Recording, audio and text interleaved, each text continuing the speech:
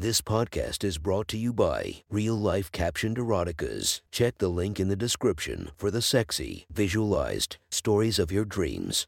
The next story is posted by user Valkadin from r/erotica. The title of this post is Streamer Turned Slave. Sit back and enjoy the story. I awoke to utter darkness, head pounding with the fury of a tribal drummer. My limbs felt stiff, the sweltering heat of wherever I was making the feeling exponentially worse. I tried shifting to my side, relive some of the tenseness. Only when I did had my senses flooded back to me. Screaming loudly, I flailed about. My wrists were tied behind my back with what felt like tape, mouth full of some foul-tasting rag. Most likely a sock, and my ankles crisscrossed and unable to move. I kicked out, hitting metal, and subsequently answering a couple of other questions. Somehow I'd been thrown in a tight trunk of a car. Oncoming traffic zoomed past the vehicle someone trapped me in, completely unaware. With great difficulty, I tried to sort out the fog that was my thoughts. Hazy pictures of streaming another night of games with my friends followed quickly after what felt like a fight with my parents. Nothing hinted at how I got in this car. Bound, gagged, and utterly helpless. The thought made me scream all the louder, the foul taste getting worse with my mouth beginning to get wetter with fresh drool. For what felt like an eternity, I struggled, thrashing and kicking at the confines of my prison. I sweated profusely, tiring myself out quickly. My thoughts drifted towards the last thing I remembered. I was playing a game, streaming it and laughing with friends. I think Kylie and Jessica were there, but the fog was too thick, mine still a mess. With a sudden jerk, the car came to a stop. Momentum propelled me forward until I crashed into the roof of the trunk. It took seconds for me to recover, hearing boot steps on gravel. Blasts of light greeted me so harshly, I had to close my eyes to avoid the strain. A couple of blinks later, I could see clearly. Outside, peering down at me, was a man by the way he was built. A loose-fitting button-down shirt covered the broad chest.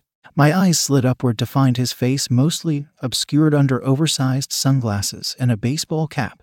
There was a 5 o'clock shadow to his face, but I couldn't make out much else before he hoisted me out of the trunk, throwing me onto his shoulder. Raging, I tried and failed to wiggle free. My efforts only earned me a stinging slap to my ass. Thankfully, I was still clothed in jeans and a tank top. Those socks and shoes had been forgotten. Likely I was taken from my home, maybe just before I went to bed. Oblivious to my surroundings, I dipped back into my mind, searching for some clue or hint.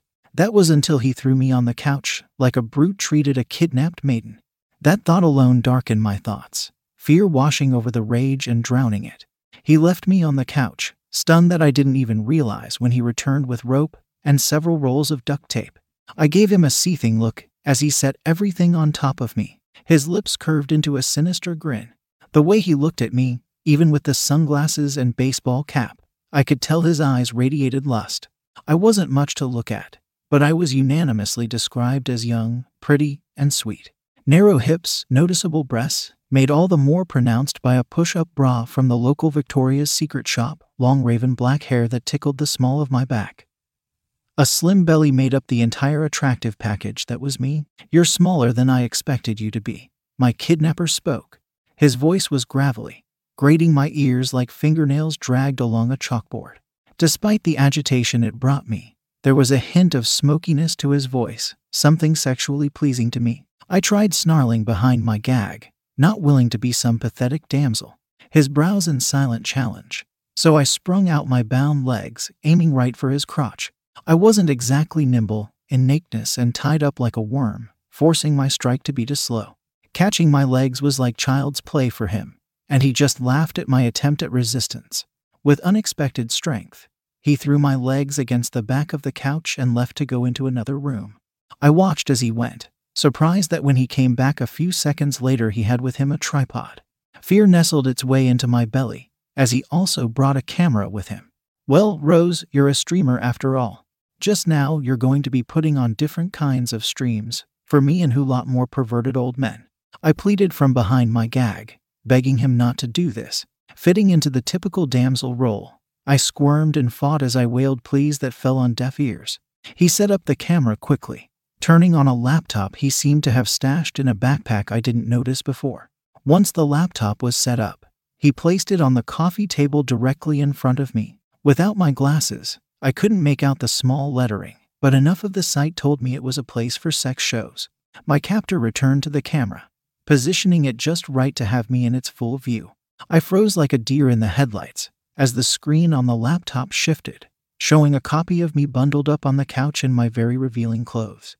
I finally got a perfect view of how I looked, and while it was certainly sexy, I didn't like the idea of being sexy for a bunch of men who would be masturbating their ugly cocks on the other side of the screen. A chat on the right side started to flow, but without my glasses I had no way of telling what was being said. "Hello gents," my kidnapper announced. "I promised you all an exciting show today, and when have I ever disappointed? Just a few hours ago I picked up this cute little thing and brought her back to my place. This first show, of course, will be free, but every performance after will be a fair price. Let's begin, shall we?" He was at my side in a flash, scooping me up and saddling me back in his lap. He unbuttoned my jeans and pulled them down to about mid-thigh, exposing the seafoam green panties underneath. From behind the couch we were sitting on, he grabbed a large wand vibrator. My eyes went wide seeing it. I shook my head, pleading no with my eyes.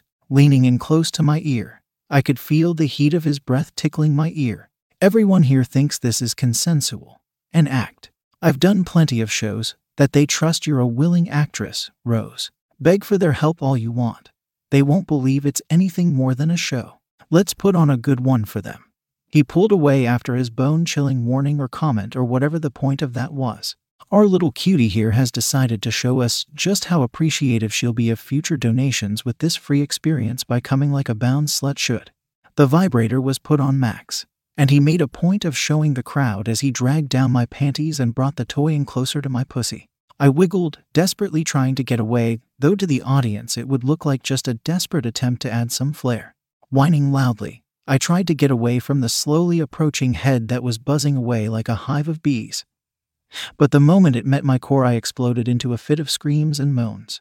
My sounds were a symphony that would bring any man's cock to attention, and I could even feel my captors stiffening behind me. He wasn't content to just leave the toy vibrating against my core. No, he moved it up and down my slit, pulling more reactions from me. My body was heating up, and I felt the humiliation mixing into raw pleasure inside of me. The brute even had the audacity to press the head hard against my clit while two of his fingers spread apart my pussy lips and dove in like I wanted him to. In seconds he found that sweet spot, brushing it by gently while the toy continued to break apart my mind. I was already getting so close to the edge. I pushed the despair and kneed down with all my might, forcing it not to come to above the surface. Much to my despair, the man was good. His fingers played me like an instrument, until my consciousness was cracking in two. Suddenly, he pulled away the toy and took out his fingers. "Look at that. She's already so close and wet and we've barely even gotten started. What a slut, am I right?" The chat was flooded with a spam of messages. So many that I thought even with my glasses, I wouldn't be able to keep up with what was being said. Wiggling again in the man's lap, this time had nothing to do with wanting escape. I wanted his fingers and the toy back. I needed to come. Every part of me was aching for that release I was so well acquainted with. I whined and whimpered, rubbing my ass in his crotch. When he laughed, I felt it like shadowy claws scraping at my neck. "I think she wants to come. Should we let her, guys?" my captor said, then barking out a laugh. I whined behind my gag, pleading for the chat to let me come. It frustrated me that I didn't know what was being said, only that I was a show for these perverted viewers. Putting as much into it as I could, I did what I thought they wanted to see. I was rewarded with probing fingers into my pussy, but I also felt the heated breath of my captor again on my neck. "You keep squirming like that, and we'll give them a proper show of a slut getting fucked," he whispered. There was nothing faked about the way I cringed, but at least the vibrator was back. The crowd must have wanted to see me come as my captor doubled his efforts, until I was a mess on his fingers. I came with such force that my body still shook long after the shock waves passed. The monster held me down for another few orgasms before I blacked out. When I awoke, I was alone in a dark room, feeling the soreness of unwanted orgasms as I laid on a surprisingly comfortable mattress. Practically naked, my bindings seemed to have been removed, leaving me with only a collar around my neck. I gave it a tug to find it was leashed to something hard, impossible to make out in the dark. I just assumed it was tied to a hook on the wall. Moments passed, and the door's lock seemed to jiggle and unlock. He came in with a bag of gummy candies, some ointment, and a fold-up chair. It was an odd combination of items, but I said nothing as the light trickled in from the dimly lit hallway. He hasn't changed out of the clothes. He took me in but removed the sunglasses and hat, exposing the crystal blue eyes and scruffy brown hair. To my surprise, I found him charming in a roguish sort of way. He took a seat in his fold-up chair and tossed the can of ointment to me. For a time, he watched me, plucking out one gummy bear at a time. Never once did his eyes leave me, and I felt very self-conscious, raising my hands to cover my now exposed chest. Not going to ask anything, he finally asked. Where am I? One of my remote cabins. I used to do shoots up here when I was legit. Now it's a place to stash slaves like you. Hope sank and rotted in the depths of my mind. You're not going to let me go, are you? Afraid not, Rose. 2 years of service is usually how long I keep girls for.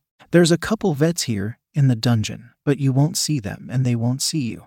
I like to keep you all from getting any funny ideas. A servant will be down here tomorrow morning to bathe and feed you. Misbehave and, well, you probably don't want to know.